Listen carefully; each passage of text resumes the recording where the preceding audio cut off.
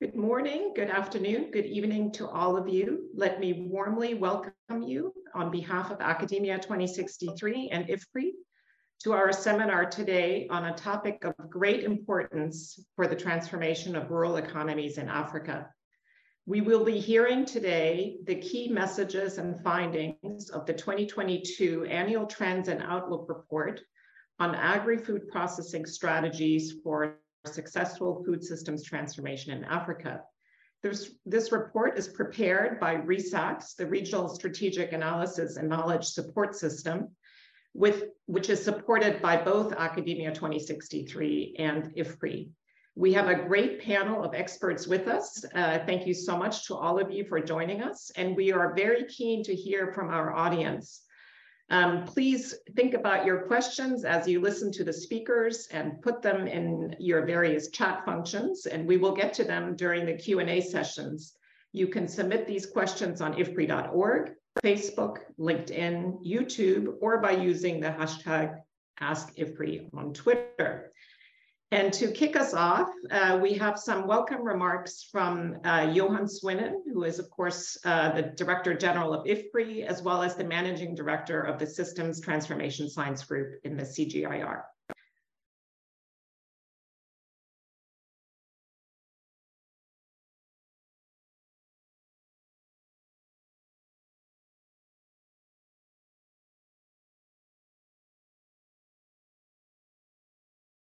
Good morning, good afternoon, good evening, everybody. I'm delighted to welcome you to our seminar here today, where we will discuss the latest RESACS Annual Trends and Outlook report. The report is on agri-food processing strategies for successful food systems transformation in Africa. This is a very important topic. It's also a very timely topic. We know that food systems need to be transformed urgently and profoundly in the world and also in Africa. This is needed for various goals, also to become more resilient for our food system going forward. We also know that this transformation is complex and that it involves coordination among many stakeholders, many partners in the food system. The food processing sector really is in the midst of this. We often talk about consumers and producers in our policy discussions or economic models, but the food processing sector is really both. It is a consumer for farmers and it is a producer for households who are consuming the ultimate consumers of the food. So it's in the core of the food value chain. In a recent paper that a number of colleagues and myself, including Tom Reardon, who's on the panel here with us today, have written, we write about the revolution of agri-food value chains. And this revolution has taken place to some extent, is taking place, and will continue to take place. Some of it is very visible. Some of it is a silent revolution, a term that has been coined by Tom and Bart Minton of IFPRI. These are really important components of our transformation. For example, in rich countries, we know that less than 10% of consumer spending on food goes to the farms. In developing countries, this is higher, but recent studies point out that even in middle and low-income countries, on average, that this share is about 30%. So that means that the majority of consumer spending is not going to go to agriculture, but going to other components of the food chain, and importantly, to the food processing sector. The food processing sector is also very important in terms of employment, creator of new jobs in rural areas, in urban areas, in linking both of them. And this employment typically grows with economic development, so it is a growth area for future employment for the young in developing countries in Africa. However, for this transformation to be successful, we know that a conducive, a good policy and institutional environment is required. This has to be there for investments to take place. It also has to be there for these investments and this food processing development to stimulate efficient growth, but also inclusive growth. The report that we discussed today documents many of these trends in Africa. Most of these trends are consistent with global developments in the past. It also examines key policies that are needed for a successful food systems transformation. It shows, for example, that there's been significant growth in demand in Africa for perishable, high-value processed foods, and this is affecting the food value chain, obviously. There's also very strong growth in off-farm employment within the agri-food system, and that these new jobs, including in the processing sector, will account for, they estimate, for 20% of new jobs in the next 5 years in countries such as Tanzania, Nigeria, and other African countries. We are in the midst of a number of crises, and the report identifies how a successful transformation, successful strategies will look like, dealing with both the general transformation problems and the specific conditions, which are the specific challenges imposed by the crisis we face. So I'm going to end here, and let me end by thanking all the authors of the chapters, or the editors, all the panel members today, and of course all of you for being with us in the seminar today, and I really look forward to the discussion here. Thank you very much.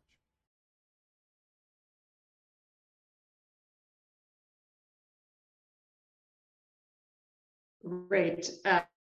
It is now my pleasure to turn to Godfrey Bahigwa from the African Union, in charge there of agriculture. Godfrey, we know it's a busy time, and sorry, I'm having some issues here.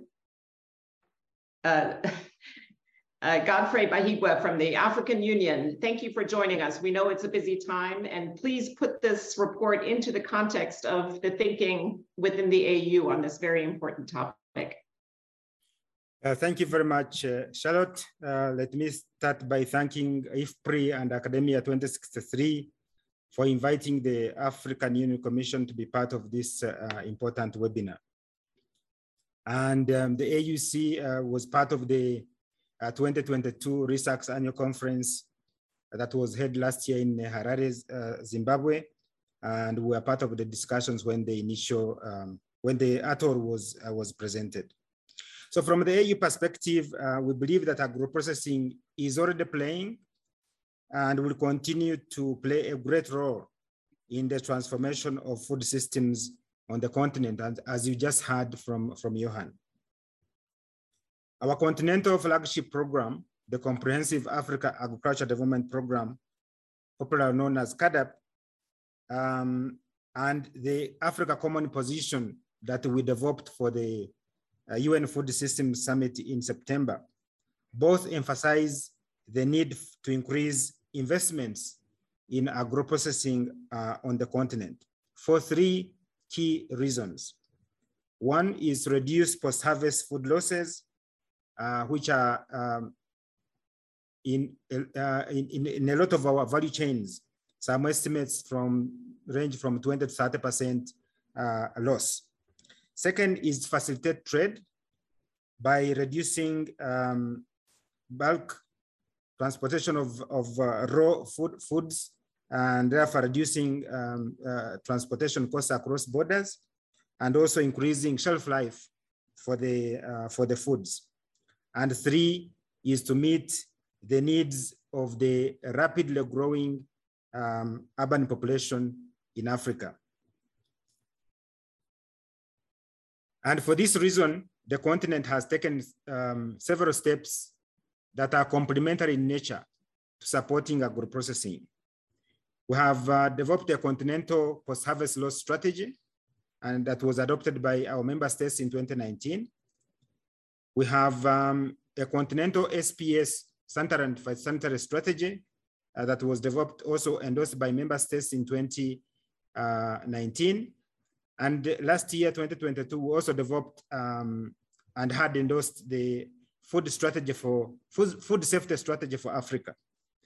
So the combination of these continental strategies that have been developed and endorsed by our member states create an opportunity for investments or guiding policy frameworks that support agro-processing on the continent. Also, we have developed a program that is called the Common Africa Agro-Parks Program. And I believe you will hear a little bit more about this from my colleague, Janet. And this program is under development. And the idea basically is to support the development of agro-parks around key transboundary value chains across the continent. And there are 8 of those value chains. I will not get into the detail, but just know that we have a program that we have developed. It is still being further worked on, led by my colleague Janet, and she will say more, to support agro-processing on the continent in the interest of the 3 factors I laid earlier, but also taking advantage of the opportunities that have been created by the Africa Continental Free Trade Area. And finally, we were requested by our member states to develop studies that will further inform this Common Africa AgriPass program. So we'd like to invite IFPRI and Academia 2063 to join us as we prepare the documents that will go to the ministers later this year when they meet either in October or November. They requested us to produce papers around this program, and since a lot of work has been done already in the 2022 Annual Trends and Outlook Report, we invite you to join hands with us as we prepare those documents for our member states. I think with that, Charlotte, I will leave it there. And I thank you so much for giving us the opportunity to be part of this important webinar. Excellent. Thank you very much, Godfrey. And indeed, Janet Edeme will join us. She's going to be the first person on our panel to follow the overview of the report. And we look forward to hearing more about the CAP program, as well as the meetings that you just mentioned and the preparation for those as well. So now it's my pleasure to turn over to Ousmane Badiane, who serves as the executive chairperson of Academia 2063. Ousmane, it's always great to partner with Academia. Welcome, and please also help set the scene for this report from your perspective. Thank you, Charlotte. It's a pleasure to join you and our friends and colleagues from IFPRI on this seminar, and thank you for hosting it. Ladies and gentlemen and friends, thank you and welcome for those who are joining us. We find ourselves at a critical junction in terms of food system transformation in Africa. After 2 decades of sustained economic growth across the continent, continued population growth, rising middle class, and rapid urbanization, the fastest pace in the world, the patterns of demand and food that are being supplied have changed and are continuing to change very rapidly. From home-based, simple, unadulterated foods, demand is moving towards more processed foods, ready to cook, or even ready to eat. And that has changed the food value chains that has led to an emerging and a stronger processing sector, which today is actually one of the most important elements that are shaping the dynamics of agricultural commercialization, of structural change, and rural sector development. And that is why this ATOR and the topic is so important. It used to be to modernize agriculture, you needed to get a traditional substance-oriented agriculture towards a more commercialized and market-oriented agriculture.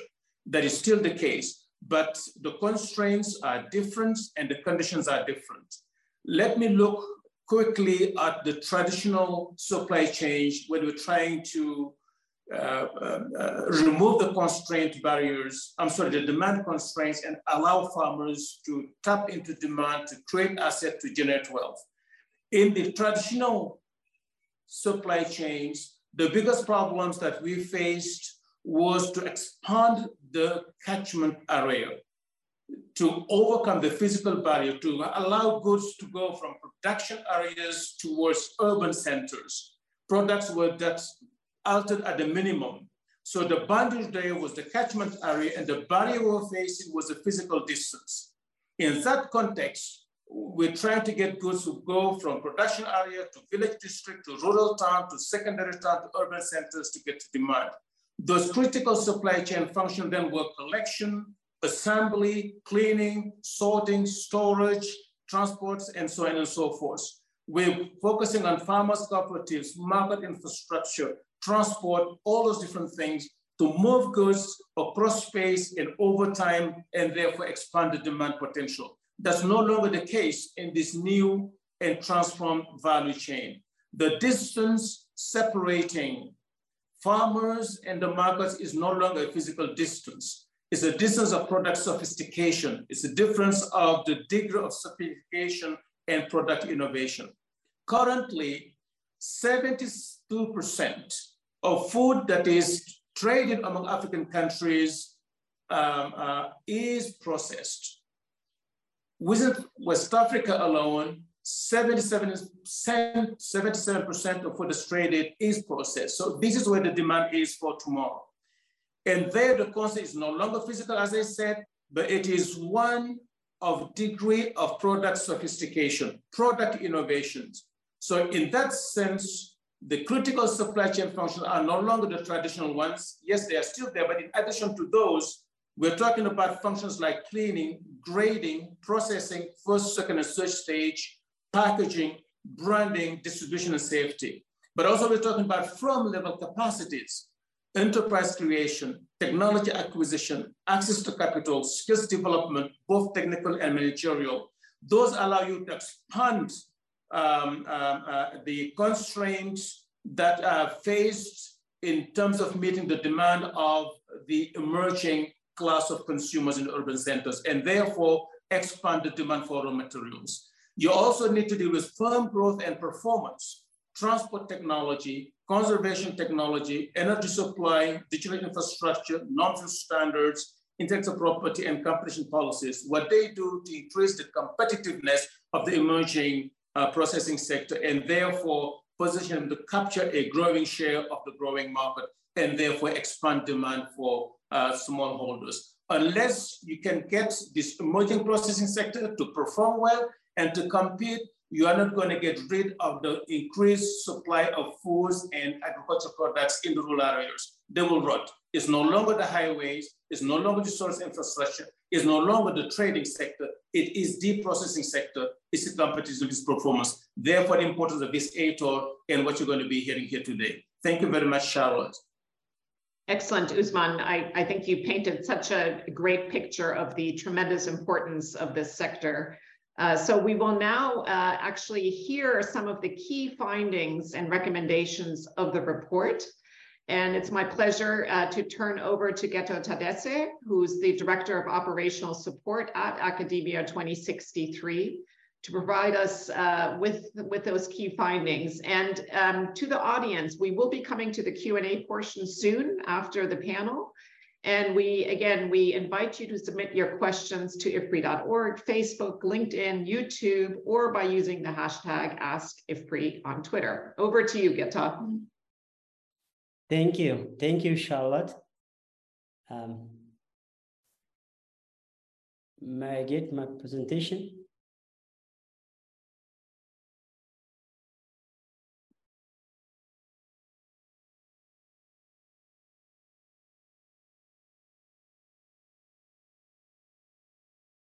Okay, thank you. So I just present the overview of the 2022 ATOR report, which is on agri-food processing strategies for successful food system transformation in Africa. Next, in my overview, next, I'll briefly talk about the content of the report, the content of the report, and also the key findings, findings that we organize into 3 sections or parts: the general findings, value chain specific findings, and policy investment findings. Next, please. So I think the motivation of this ATOR, I think Usman has very much explained it, why we are very much interested on agri-food processing sector. And it's roots back with the CAADP, as Godfrey said, and with the Malabo Declaration. It has been recognized as for triggering accelerated growth and transformation, and for prosperity and improved livelihood, agro-processing has been identified as key value chain sectors where we should invest a little bit policies in investments. And achieving such ambitious goals require that each component of the system performs efficiently, and then a high-performing, resilient, competitive processing sector is critical to overall performance of the food system. So in general, this means the CAADP has recognized that in order to achieve its higher goal of prosperity and improve livelihoods, the agri-food processing sector is considered as key sector for achieving these goals. Next. That is just a background why we are very much interested on this. So then this report has focused, as I said before, in 3 major parts. The first one, it looks at patterns, structures, and performance of the sector, the agri-food processing sector. And the second part, it looks into the dynamics of selected value chains in horticulture, livestock, and to some extent on staples. And also we looked at the policy and investment option in different areas.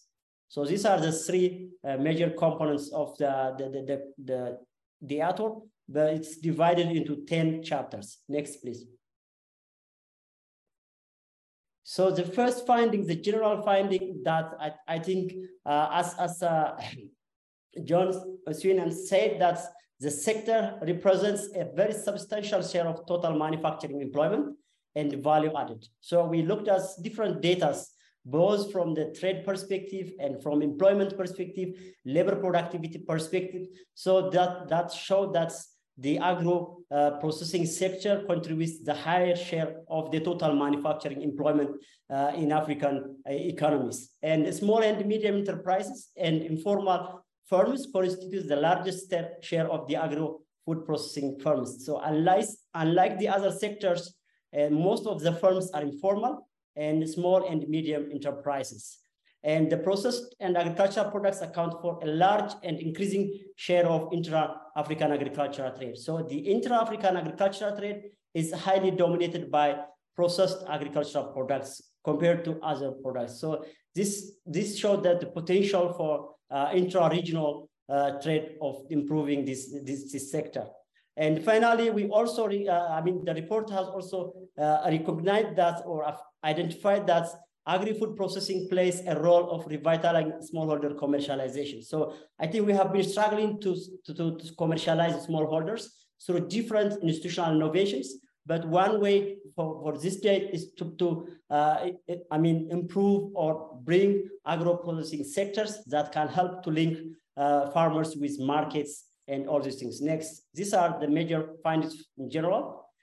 And with value chain specific studies or chapters, we looked at different case studies. For example, tomato products in Ghana and Nigeria, pineapple products in West Africa, traditional African vegetables in Kenya and Tanzania, beef experts from Botswana and Namibia, beef trade in West Africa, meat production in East Africa, and poultry in Mozambique and Ghana.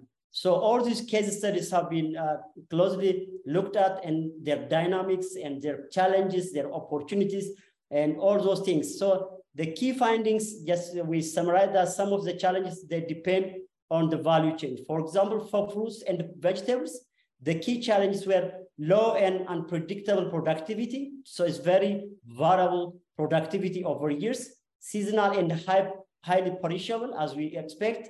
These are the key problems, and poor transport infrastructure and efficient cold chain facilities. These are the key challenges in fruits and vegetables. For meat, beef, and poultry, lack of quality control, reliable local animal feed sector, and poor veterinary services. These are some of the key sectors. In general, as a common lack of well-functioning linkage between producers and processors have been identified as key challenges within these specific sectors. And this will have different implication on transaction cost, on access to food, safe food, and access to markets and all these things. And then with the report has proposed some policy and program interventions. Next. And then once we identify, reviewed some of the specific value chains, then the report looks into some specific policy issues. The first one is related to skills and knowledge, and how the skills and knowledge in the sector, in the agri-processing sector. Limited opportunities to acquire skills and knowledge, that's one of the challenges that have been identified and discussed in the chapters. And public education and training system face funding and human resource limitation as expected, and it's more so for this sector. And public education often doesn't cover areas of new and emerging technical skills, because as we know, the sector is growing, and it requires a very specific knowledge and very technical knowledge, which are not yet incorporated into the different training sessions and programs that have been organized in the continent. And also there is limited interaction between training institutions and industry results. Next. we also looked at some of access to finance. I mean, as you might expect, a large percentage of agro-processing firms identified as very key factors for the success of agri-processing sectors in the continent. Next, please. And the other policy issue that we looked at is the innovation. And we, unfortunately, we looked at over times and across sectors and all these things. And then it looks like that the innovation is not yet enough because of several reasons that have been discussed in the report. Next, please. And then the chapters, we have two chapters, one on industrial clustering, the other one on agri-parks. And they're looked at how this industrial clustering and agri-parks contributes for the growth and performance of the sector. And the finding showed that there is significant strategic importance of industrial cluster for transforming African agriculture into high-value industry.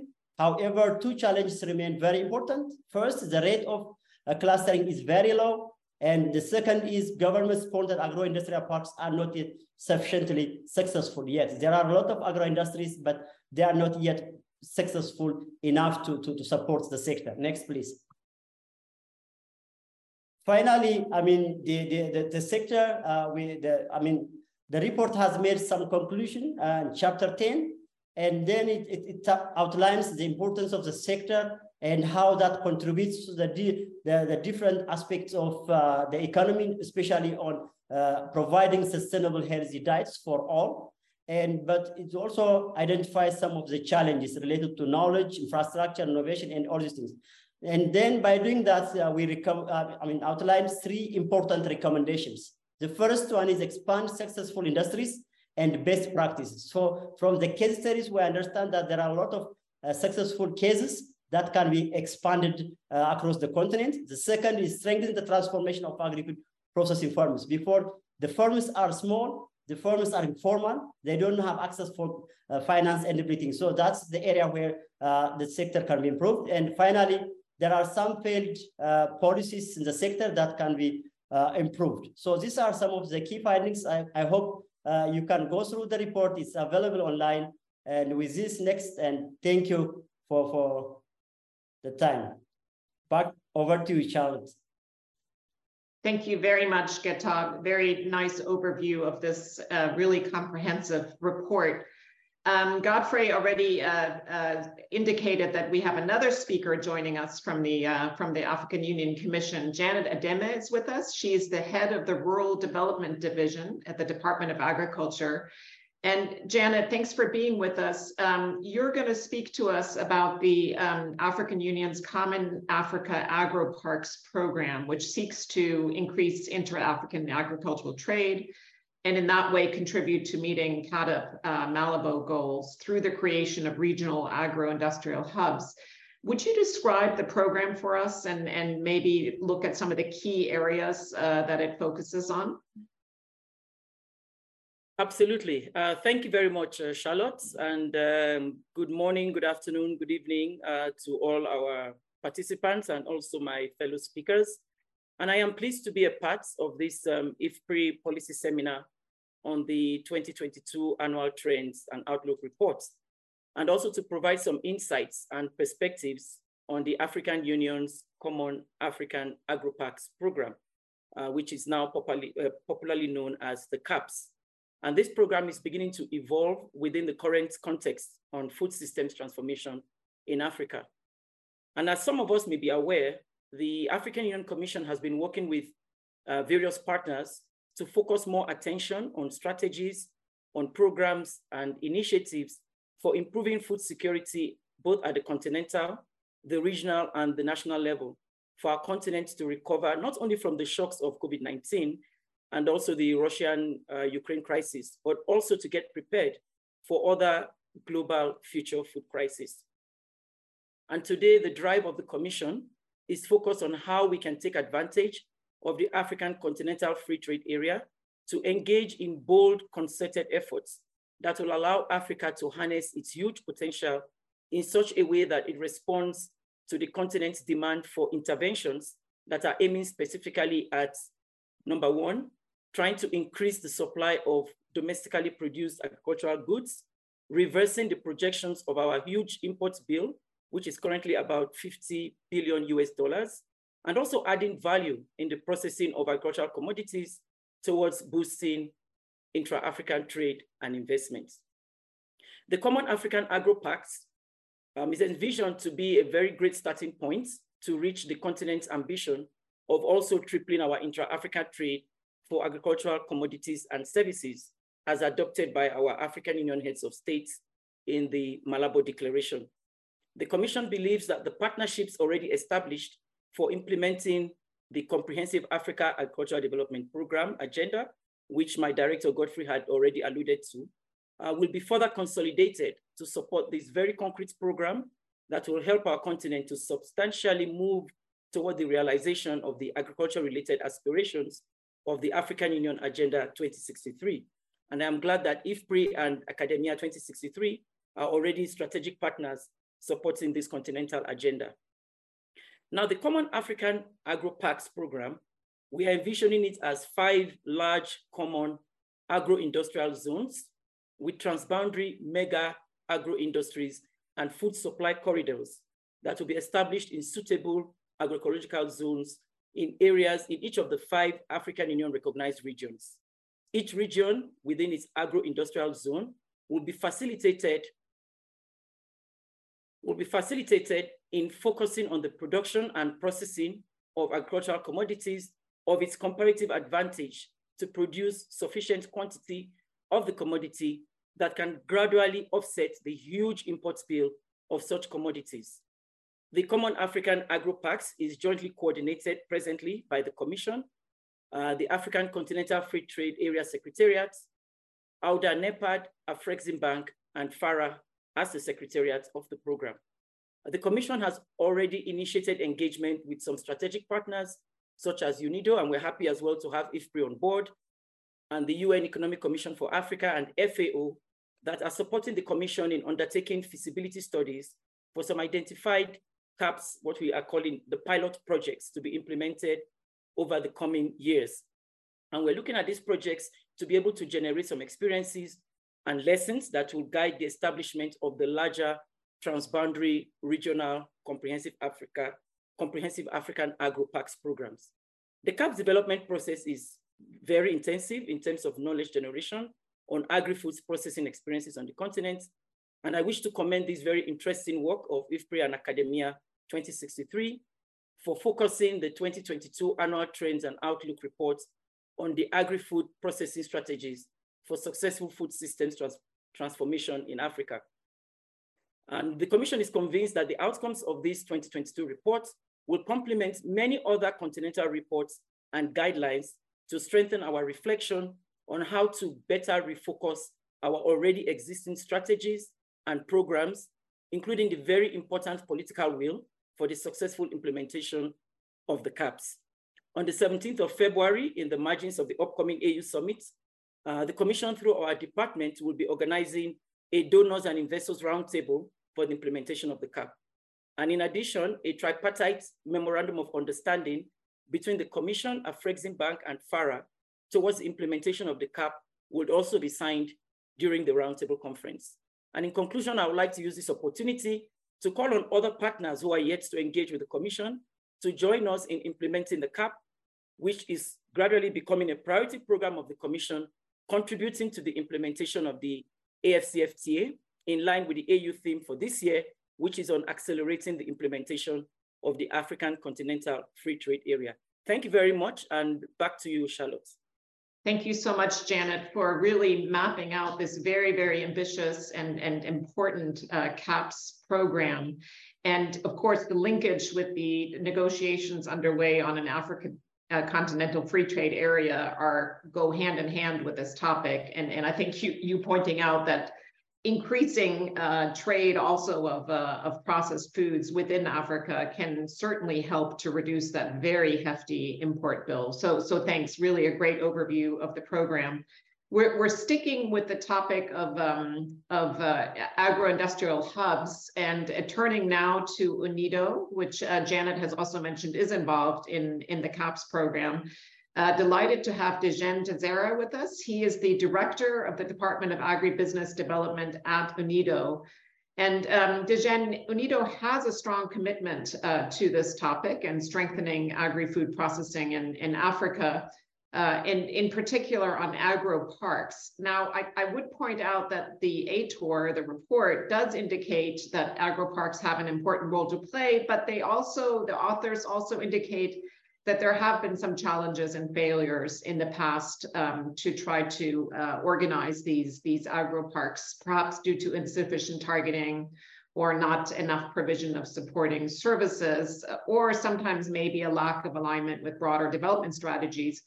Could you speak to us about what has worked well with regard to the projects you have supported and perhaps some of the learnings from projects that perhaps did not work so well?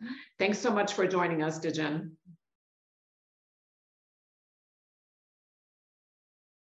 You may be on mute, Dijen.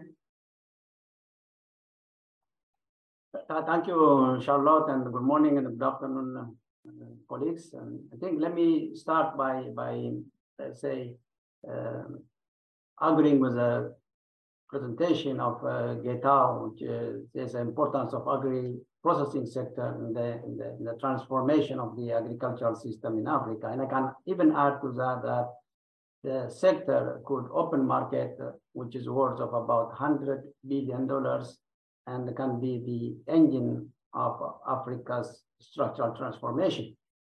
But the full potential of this agro-process sector has not been realized for very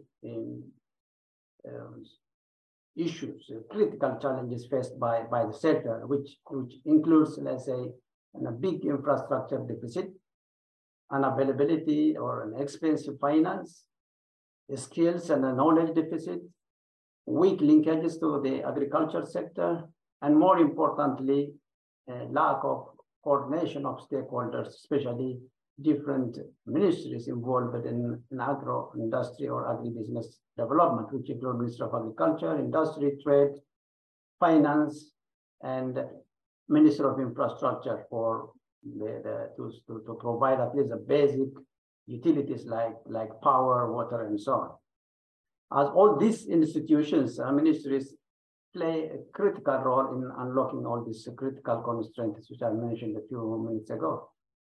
We have been working together with FAO and other partners on the design of agro-industrial parks or agro-food parks to unlock also these critical challenges.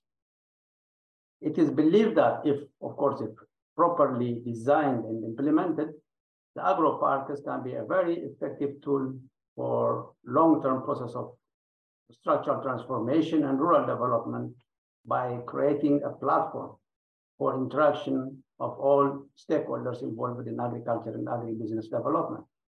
Here in UNIDO, we have established a dedicated division since the last 6 months for the development of agro-industrial parks and rural development, and mostly working with development financial institutions for large-scale investment in these areas. And we work at macro level, at the policy and strategy development.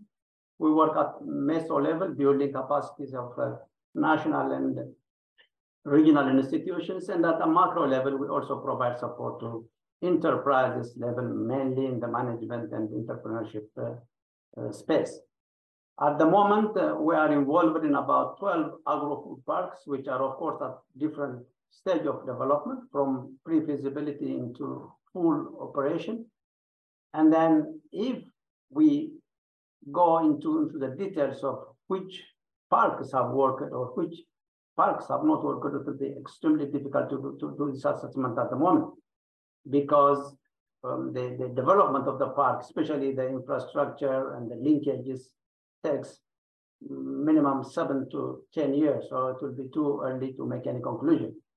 The main objective of the parks is, of course, to create an investment opportunity for the private sector. That's the overall purpose of agro parks.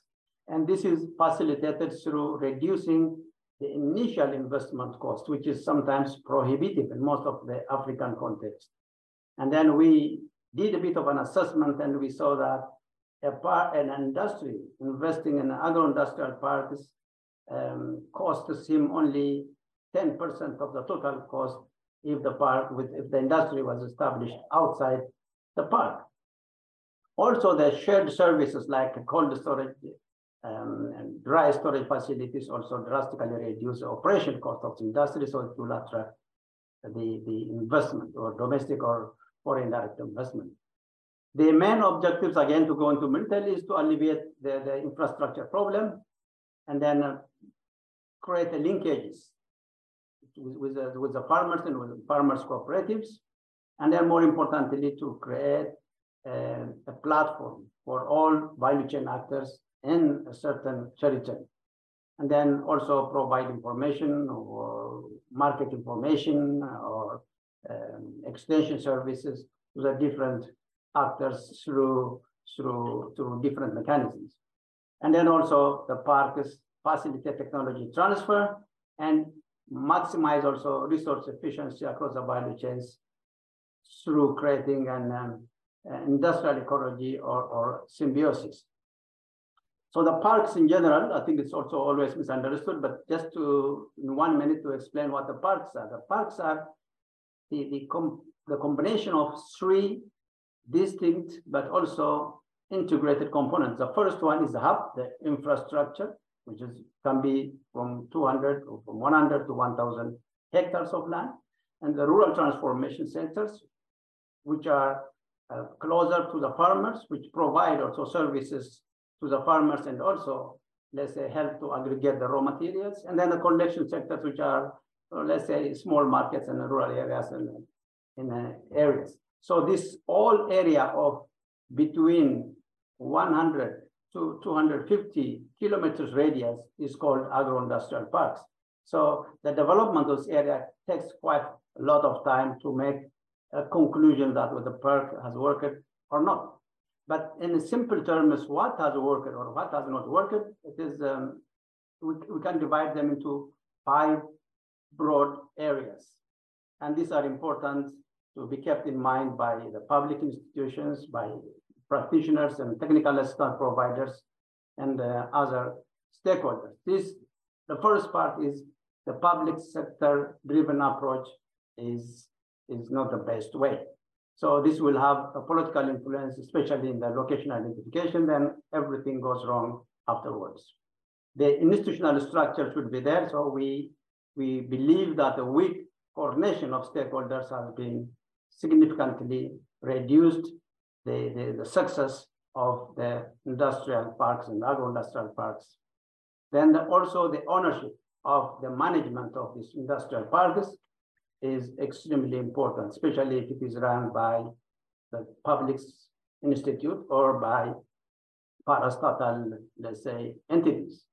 So the industrial park authorities should be autonomous and should focus more on facilitating instead of putting a lot of regulations.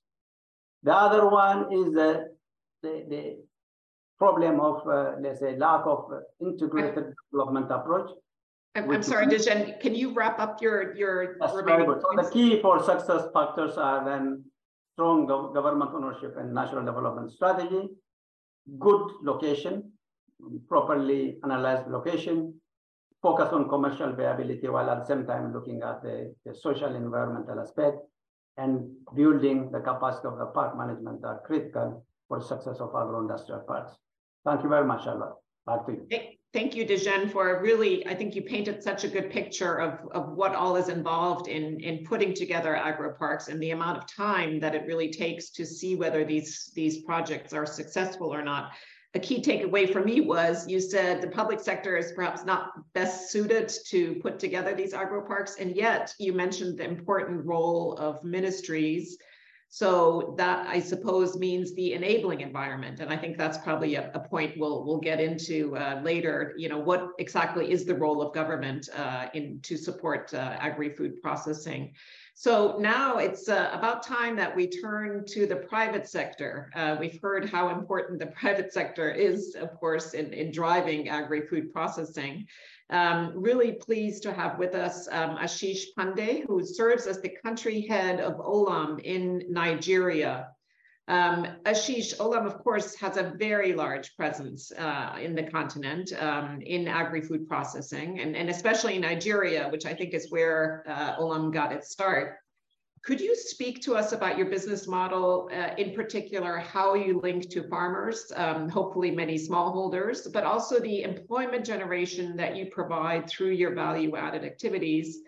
And then if I can throw in one more question for you, the report, the ATOR, does speak about small firms, right? Small, medium enterprises as really providing the bulk of the work in agri-food processing. Of course, you are a very large firm, Olam, but maybe you have interact with smaller players. So maybe you could also give us a feeling about your sort of how you fit into that landscape of SMEs in Nigeria. Thanks, Ashish.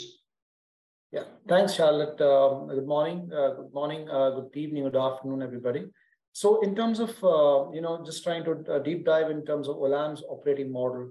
See, Olam's experience has been for like 3 decades in Africa, last 30 years. And we've got a rich understanding of the continent's agricultural landscape. We've got to leverage the food sourcing capabilities of processing. And we've been able to develop a very strong logistics, value chains, supply chains all across Africa and across the world. We've been able to link Africa to the world, and thereby, providing food security to the continent and also generating a lot of employment in each of the host countries. Presently, if you look at Olam Agri, as I said, we have manufacturing and trading operations across in Africa, in Chad, in Egypt, in Nigeria, in Cameroon, Mozambique, Togo, Cote d'Ivoire, and South Africa, Kenya, Mozambique. So we are pretty well spread out across Africa. Of course, Nigeria is where we have a largest, I would say, manufacturing footprint across the continent. In terms of, we've got close to about 50 plus processing and manufacturing facilities across all the areas. In terms of our operating model, we source a big chunk of, I would say, the raw materials or input materials from Africa, and we do a lot of processing over here. To give an example to you, of Nigeria, we have a flour milling, one of the biggest flour milling, I would say, or leading flour milling operations in the entire African continent. We've got 10 manufacturing facilities in the flour milling operations. We've got a very large sesame processing operations where we source sesame from small scale farmers in Nigeria and process it, and they ship it to the more developed part of the world, like Europe, US, etc. We also have, since we are there in the feed, in the flour milling, a bulk of the flour milling output, byproducts like bran, etc., can be used for feed milling. And therefore, in 2017, we set up a very large feed milling operation, close to about 700,000 metric tons of feed milling, where we have a poultry feed, we have aqua feed, basically fish feed being made, and also day-old chicken, chicks facilities at a very competitive prices for entire of Africa. In case of rice, close to about 14,000 hectares of rice farms in Nasarawa state. And out of that, about 4,500 to 5,000 is fully developed, irrigated paddy fields. And we have 2 crop cycles, close to 10,000 metric tons of rice being cultivated. Now, in terms of working with farming communities, now whether be it our rice farms, we have been able to procure paddy because only a small percentage of rice paddy which we require for milling is being used or is made by us or basically grown by us. A chunk of that comes by working with small farmers. We work with close to about 5,000 odd farmers in terms of rice. If you look at sesame, we have a similar kind of number where we work with local farmers. In terms of employment, if you ask me, I would say internally for our operations, we employ close to 4,500 people.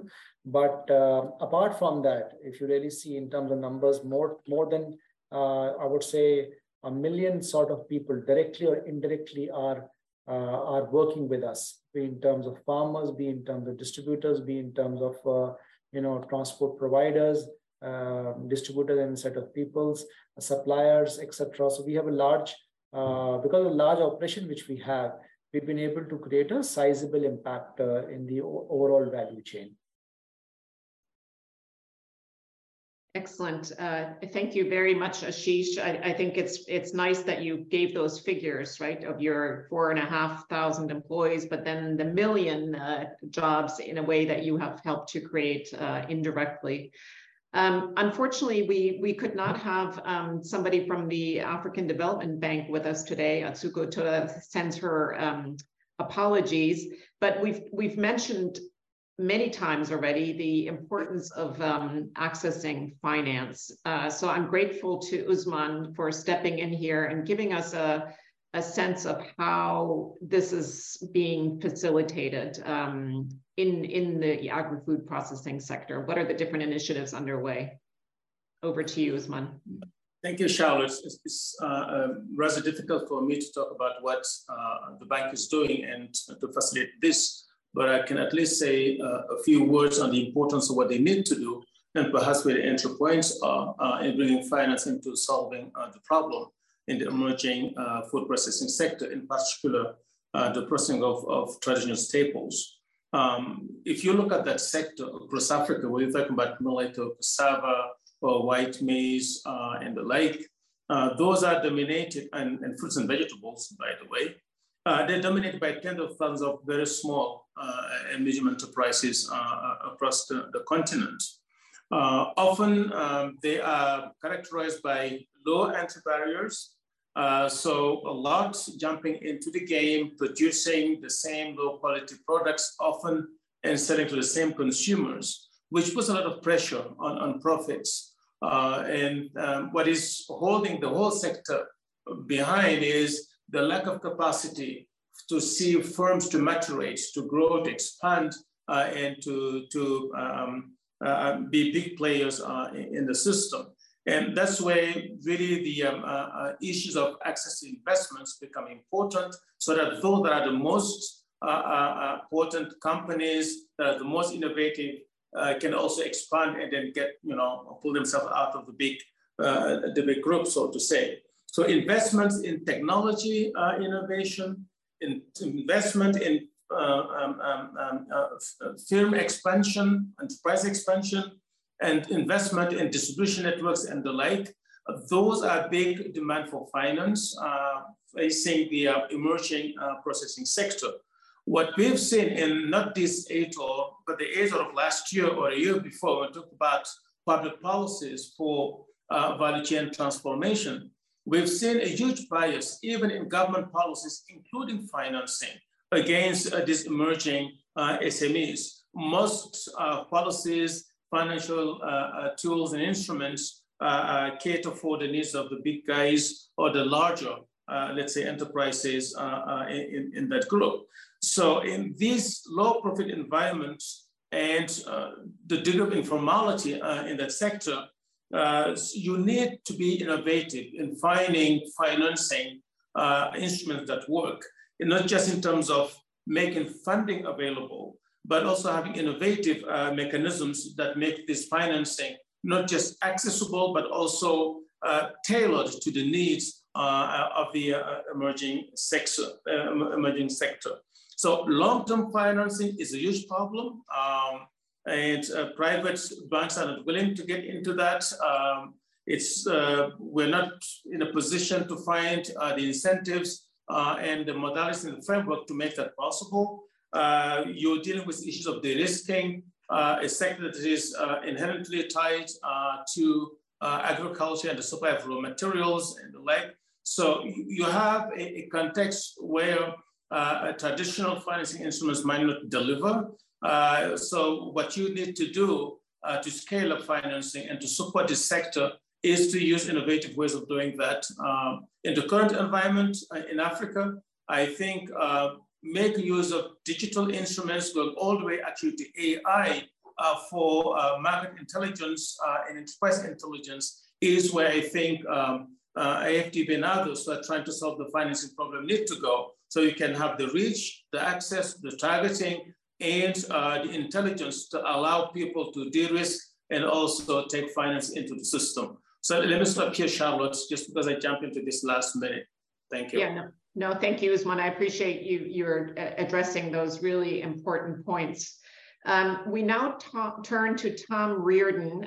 Yo Swinnon referred to a paper that Tom recently co-authored also with Yo, which was a seminal study on value chains. And in fact, Tom is one of the top academics on this particular topic. So thanks for being with us, Tom.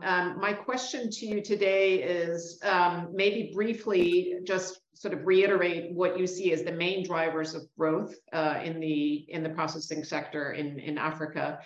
And then the ATOR does speak about some research gaps when it comes to this topic. So what are those gaps and how do you think they can be filled? And then from your perspective, the third question is, what do you see as sort of the top priority actions for governments and development partners to build on and sustain this growth in the sector? Thanks, Tom. Thank you, Charlotte. Can you hear me okay? Yes. I think that very often in the discussion about food systems in Africa, one hears the terms, the missing middle, that the supply chain, let's say the small actors in the supply chain are traditional, are stagnant, they're challenged, they're stuck in the mud. And I really want to contrast that view with the tremendous dynamism that we found through our research with IFPRI, in IFPRI and with others. And that, as Yo was mentioning, with Bart Minton, we've called the quiet revolution in the food systems in Africa. And the image of that I have that I never forget from the wonderful phrase of Usman Badian a couple of years ago is he said, the African food system midstream is like a jet. It's already taken off. It is flying at 20,000 feet, but can still fly yet higher at 35,000 feet. So the image from the research that we've done on the ground with a lot of surveys is that there's a massive dynamic food system revolution already going on, and it's mainly led by small and medium enterprises that have invested massive amounts. And that my phrase has been that there's a hidden middle, not a missing middle. It's hidden from the debate because people say it doesn't exist, we need to invent it. But really, it's very dynamic and it's not missing. And so one of my main messages here is that while it's good to be thinking about new directions and new investments, to realize that the thousands and thousands of small and medium enterprises in processing and in other lateral services that are supporting them, like wholesale and logistics, there's massive amount and very dynamic investment that's already been going on for decades that we've been able to identify in the research. And all of that investment by these small enterprises has given rise to a situation where is over 50 years, but really accelerating over the past 20 years, processed food is now a major part of the diets in urban areas, but also in rural areas, among the middle class, but also among the poor. It's mainly first stage process like flour, but it's also become important in second stage processed products like bread. And it's not just in processed foods from retailers, it's also in a very rapid rise of prepared food in food services and small restaurants across the continent. So the images of this build up over time and this giant welling up in a couple decades of demand and of supply. And the drivers of this on the demand side have really been fundamentally saving time. And it's the same reason it occurred in Europe, US, and other places, that the opportunity cost of women's time to prepare and process food at home has gone up as women have moved outside the home and worked outside the home, and their time has become more pressed. And if you think about it, this is a study in West Africa a couple decades ago, women and girls in villages in West Africa were spending 4 hours every day per person pounding grain. That's apart from preparing all food. So there was this tremendous drive to find a way out of that mess, okay? And so there's a long-term demand that's not gonna go away. Then on the other side, there's been rapid technology transfer of processing techniques. And as I said, this gigantic investment by small and medium enterprises across the continent. And a crucial point, and I'm not contradicting the fact that there could be some use in new investments, in particular special economic zones or whatever, but I really want to point to a dynamic that's going on that we need to recognize as a challenge also to get more research on.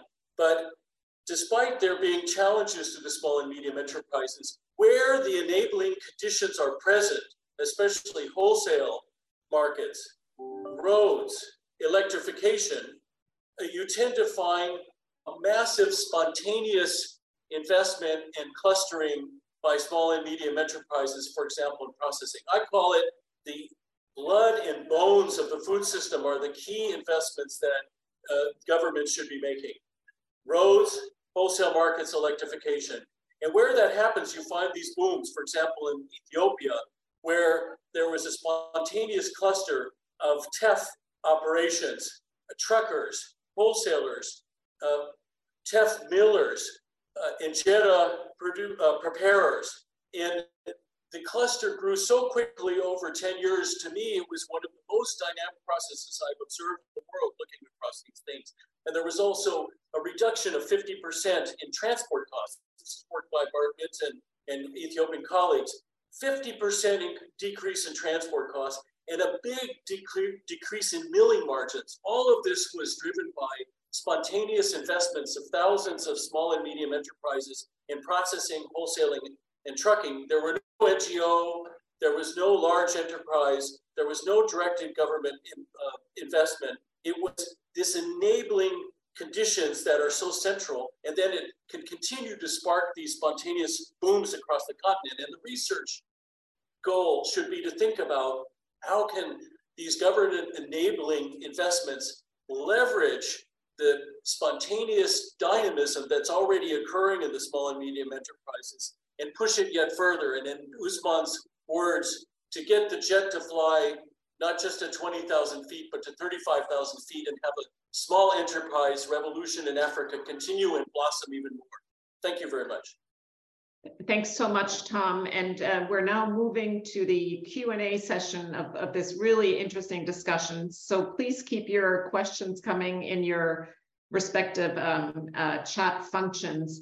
I'm going to kick off with a couple of questions to Ashish, but I'll ask Geta to come in on the second question as well. So Ashish, somebody's asking how the small rice and sesame farmers, which you mentioned Olam procures with, who is supporting them with finance and maybe some technical assistance?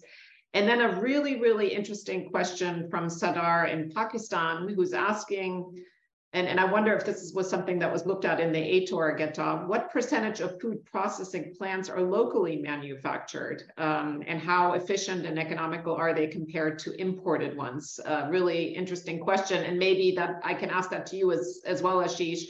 The plants that you guys have set up, let's say in Nigeria, where are you getting your material from to build those plants? So I'll start with you, Ashish, and then turn it also over to Geta on that second question.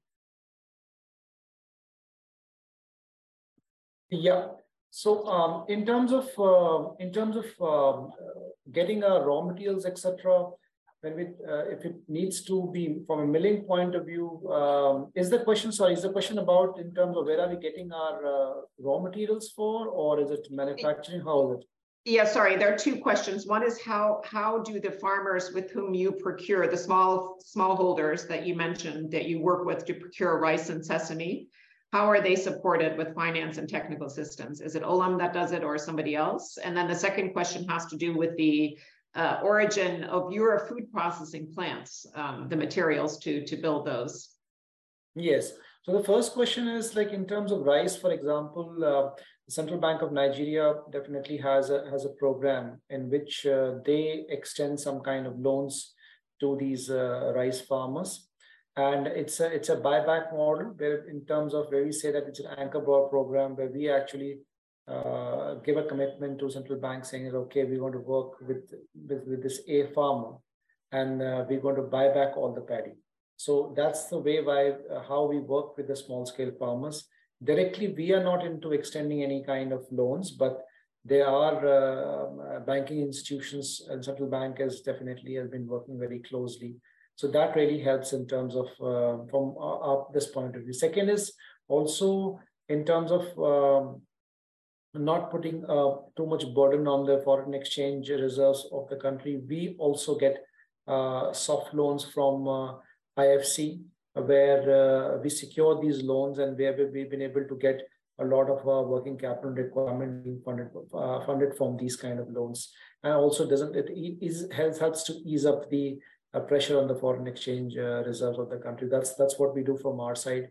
In terms of sourcing of raw materials, etc., for building our plants, as I understood the question was, those are from respective areas. For example, if it's wheat milling, etc., it'll be Fava or it'll be Bula, etc. If it's going to be feed milling, then of course it's going to be Wengers, which helps us to get extruders, etc. For manufacturing process. And so it depends upon which category. So we work with all the global players. As rightly said, our core competitive advantage is our ability to get the right technology in the country, and thereby producing good quality products. And our global supply chain advantage helps us to get our raw materials at a very competitive rate, thereby producing the right kind of, I would say, finished goods required for a country like emerging countries in Africa. That gives us a competitive advantage. Excellent, thanks, Ashish. Geta, do you want to come in on that question of, the demand that's created on the processing side for some of the machinery, and who's meeting that demand? Is that something that you all looked at? Yes. Is it about the share of domestic processing versus? Yes. I think the question our friend from Pakistan is asking, the manufacturing processes, the food processing plants that have come up in Africa, are they local? Are they produced from African technologies, suppliers, or are they imported? Yes, I think basically it depends on the type of value chains, but for some of the global value chains, and mostly these are, foreign direct investments, and most of them, but for traditional, these regional value chains, for example, as Tom said, for example, in Ethiopia, and it's purely by domestic, local investors, and they are using some local innovations and local inputs and all these things. And but for the others, and from our studies, we don't have specific figures, but for example, for the African vegetables, it's mainly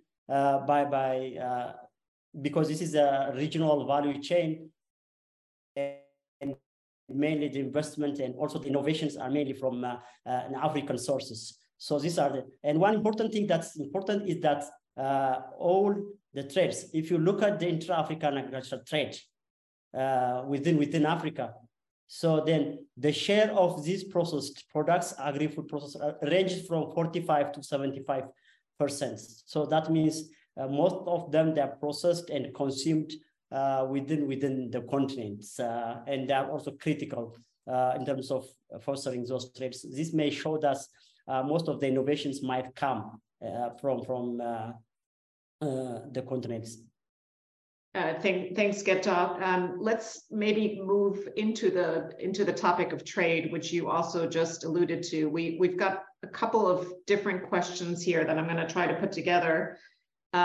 So you just mentioned that processed trade actually makes up a huge percentage within intra-African trade. I think 45 to 75%, you said, depending on the product. But there is a question about the negotiations underway in the African continental free trade area. Onsando Osiemo from Nairobi is asking, what about the increasing non-tariff barriers that are being erected against processed foods, especially in sanitary and phytosanitary measures? how are those being addressed? And then maybe related to that question, we understand the importance of processed trade and intra-African trade. How does it look for trade outside of Africa? Is African processed food going also to other parts of the world? Maybe we can first turn to you, Geta, and then if anybody else wants to come in on that, please let me know. Yeah. I think it's all right that these non-tariff barriers are becoming very critical. We did some based not included in the ETOR, but from our previous research activities and from our previous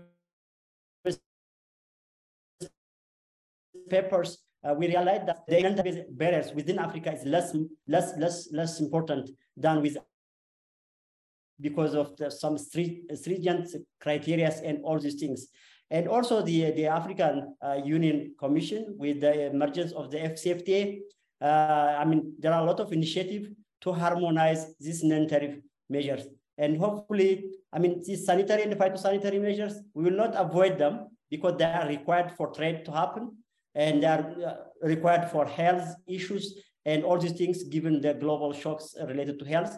But what we can do is just we facilitate trade, help countries to comply with those standards so that they will not have significant effect on intra-agricultural trade. So yes, and harmonization is the word that mostly used for removing the impact of this SPS on intra-African agriculture.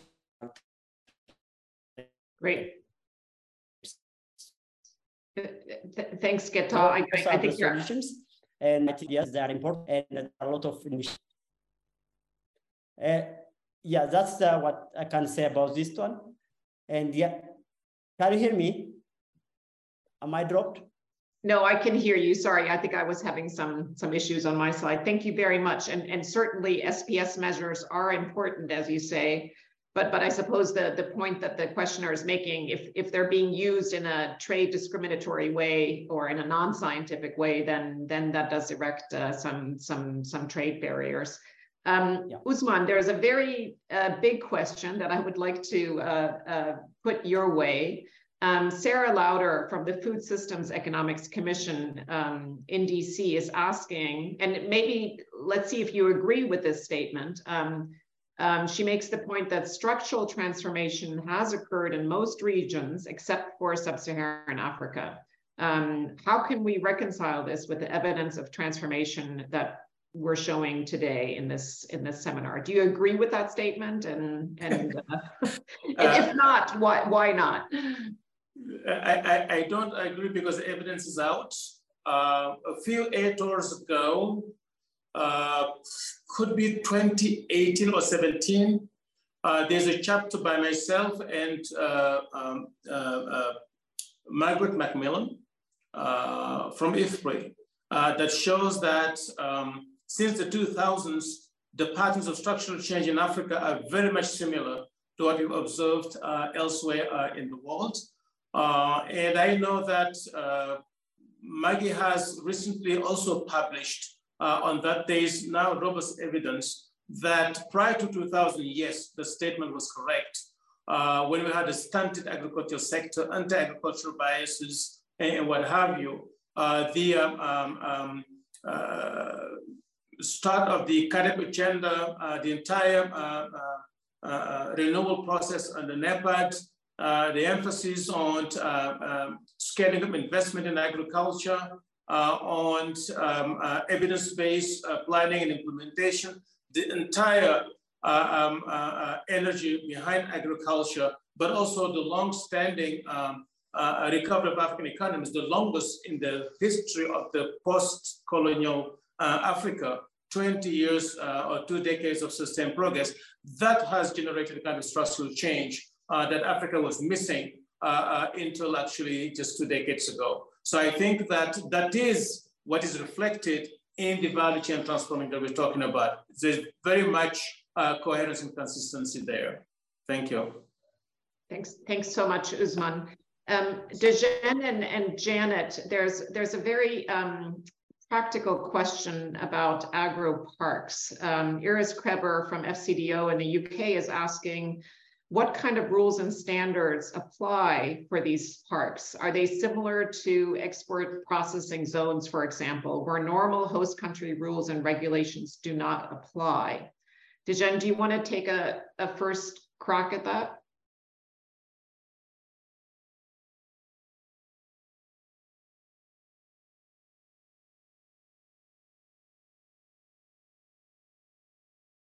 Dijen, if you're trying to come in, we don't hear you. Okay. Hear me now? Yes. Yeah. Now, if we are developing a park in a country, then the country rules and regulations apply. If we have a cross-border parks, like we try to work on to develop in Zimbabwe and Zambia, then we have to harmonize the policies and rules and regulations of the two countries specifically for this agro-park development. So this is a very simple answer for the question. Great. Thank you, Dijen. Tom, would you also like to come in on this question about the structural transformation in Africa that Usman just answered? Very much so. About 10 or 15 years ago, work that IFPRI was doing and I was involved in with, for example, Bart Minton in Asia, showed this quiet revolution, this extremely rapid change in food systems and transformations occurring. And we presented it at a World Bank Rural Week, and people said, well, okay, we think this is happening in Asia, we can see it now, but is there this grassroots transformation occurring in supply chains in Africa? We don't think so. So that was a challenge that was thrown on the table. We went out and did survey work of thousands of small and medium enterprises in a number of countries, and we found that the revolution in the supply chains in Africa was extremely similar in its speed, its entrepreneurial pizzazz, its dynamism that we saw in Asia.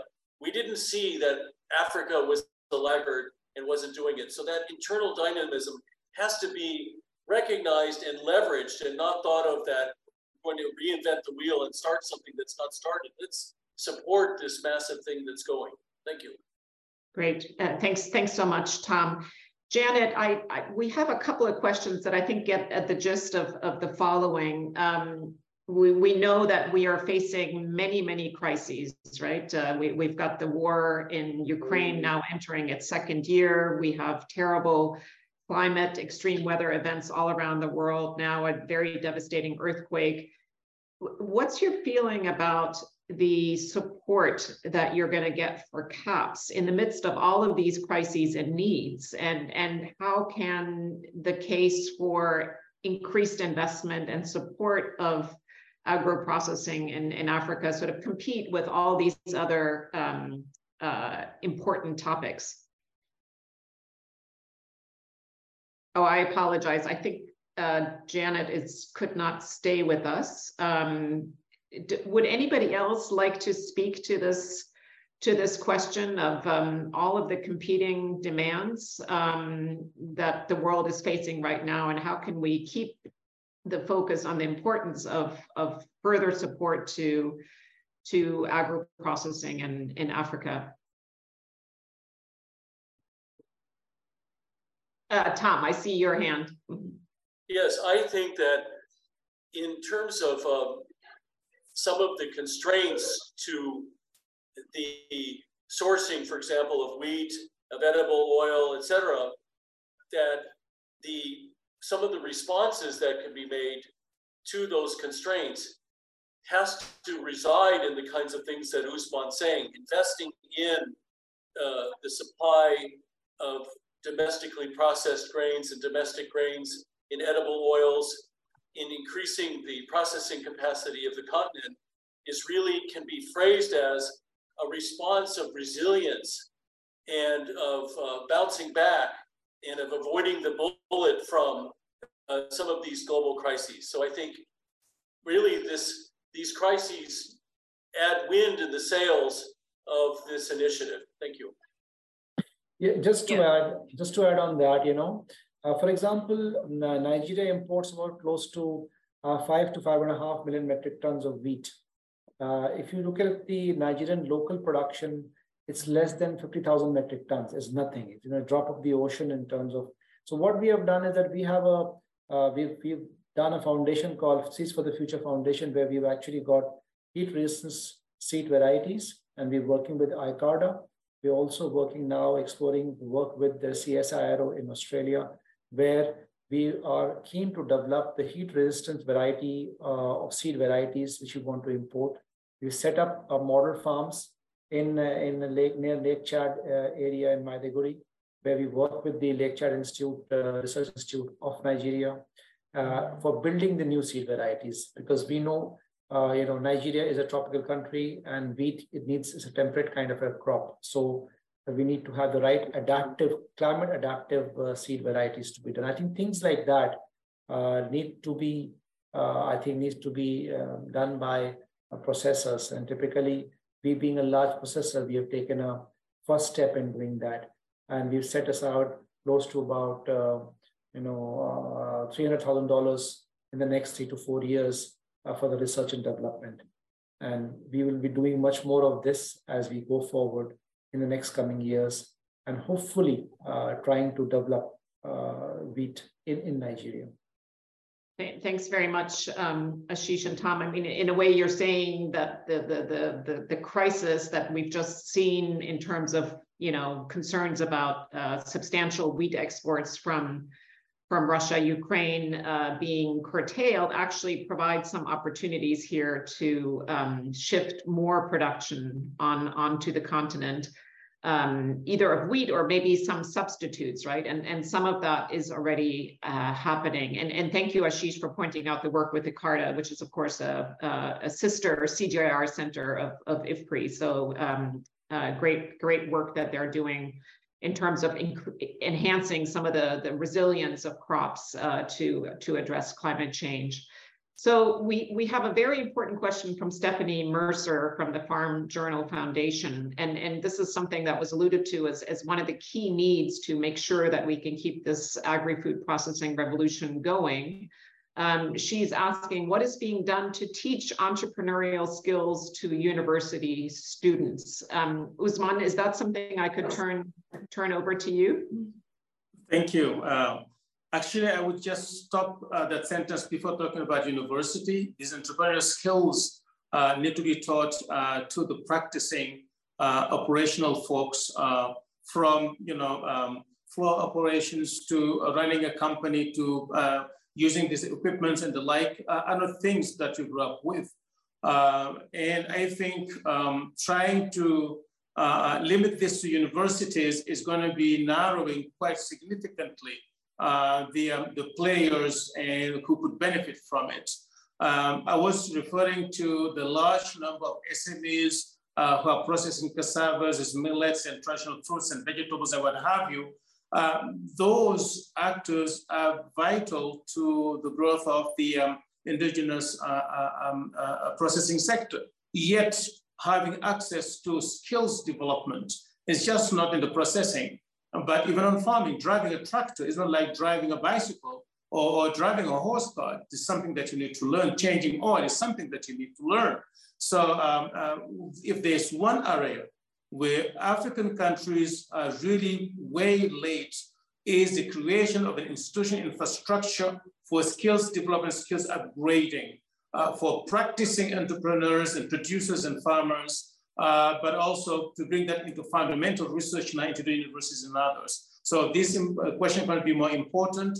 If this one of these areas where Africa is really, really late and behind, it is in that in the segment of what needs to be done. Thank you. Thanks, Usman. So it's really continuous education, right? It's not just at the university level, but throughout really one's professional life, I think is the point you're making. Tom, let me ask you to come in on that one as well. Yes, just briefly, I agree with Usman, and I think that the skills as well as policies and investments that are going to be create an enabling environment have to be both specifically for processing enterprises, but also for the ecosystem that processing is in, because processing enterprises depend crucially on logistics, third-party logistics. And this is often a subject that's not on the radar screen, as well as wholesalers. In our survey that we did of 1,100 maize traders in Nigeria, we found that 4% of them own trucks. 75% of the maize that's being moved in Nigeria is being moved on third-party logistics. During the COVID policies, those third-party logistics were declared non-essential, and it created a real problem in the flow of the primary ingredients to the mills and to the consumers. So thinking of it as a package, a confluence of players that need to be supported both in skills and in infrastructure is useful. Great, thank you very much, Tom. Geta, I'm going to direct the last question to you, and maybe this is actually the topic of a future ATOR. Boubier Jean-Marie Cadio from Senegal is asking, what are the opportunities that are offered to the diaspora who are already investing in their country in terms of job creation, production, processing, et cetera? Do we have some figures on that? It's a great question. Yes, it's a great question, but unfortunately, we don't have specific figures now, but just what we can say is it's a great opportunity. Yes, you are right, because this is one of the areas where investment is booming in some of African cities. I mean, urban and pre-urban cities, where there is a growing demand for diverse and convenient food items and all these things. So I think agribusiness, small agribusinesses, and also processing large and medium scales, these are hugely important, and also somehow there are some studies showing that the profitability of this opportunity. So probably those are very good opportunities for the diaspora and all these things. But we may do it for the next ATOR, as we said. Excellent. So thank you to the questioner for that great question. So I'm afraid we've come towards the end of our program, and I would like to take this opportunity to thank our very distinguished speakers for their presentations and engaging with all of us in the Q&A session. We heard so many recommendations here that grow out of the ATOR and that were reiterated by all of you. And just to highlight some of them, right? Skills development, hugely important. Policies for an enabling environment, investment. And then trade. We need to have trade facilitation, but also ongoing trade liberalization, also really, really important. And I'm going to take the prerogative of turning to Tom for maybe just giving his closing remarks to this meeting, and leaving us with what you think is important as we move now also towards the AU summit, and what are the things that we really need to emphasize here to showcase this very, very important area of transformation in Africa. I really think that African governments and partners need to focus on the blood and bones of the food system, the fundamentals, the wholesale markets, the roads, the electricity. What we've seen in so much of our work is that when those elements are in place, the foundation is laid. The demand, this gigantic demand of growing cities, growing incomes, growing needs, growing desires, just creates a giant explosion in boom and dynamism, with a grassroots revolution in Africa that's already occurring. And I feel that a key thing is to both support that with the enabling environment, and also as researchers to look for those many success stories, find out what allowed them to flourish, figure out what could be leveraged, what constrains them, pull out those constraints and let them bloom. And I think they will be a whole field of continuing flowers blooming next to the new plants of the agri-parks and other initiatives, so that it'll really be complementary, and you'll have a continued intensification of this dynamism of this process. that to me, I always remember this, I'll never forget this because I have a personal view of processed food. My mother felt like she was, caged in the house and wanted desperately to go out and get a job and blossom. And when I was, when she was leaving the house to go to the job, she handed me some Pop-Tarts. I know that they're not the most nutritious, but she said, "This is mommy's little helper. This is allowing me to get out of the kitchen and go fulfill my dreams. Otherwise I would be here, tied to this." And so I think of processed food as a women's liberation movement. It's also a stabilization and a food security movement. And I really applaud what academia has done and IFPRI have done in bringing these things to the table. Thank you very much. Excellent, Tom. You raised something that hasn't come up here, which is concern about the rise of processed foods in people's diets. I know there are some concerns about that, specifically ultra-processed foods, but you make an excellent point that this has certainly made for more convenience and it reduced the time burden of women's work, hugely important topic. So we now have the topic of a future ATOR and maybe the topic of a future seminar on the nature of processed foods, the pros and cons. So thanks so much to all of you, especially our partner Academia 2063 for putting on this event with us. And please tune in for a next IFPRI policy seminar, which will take place on March 2nd at 9 o'clock Eastern Standard Time, where we were looking at the ProWEA complementary indicators for nutrition sensitive agriculture and market inclusion projects. Have a great rest of your day or evening. Thank you so much.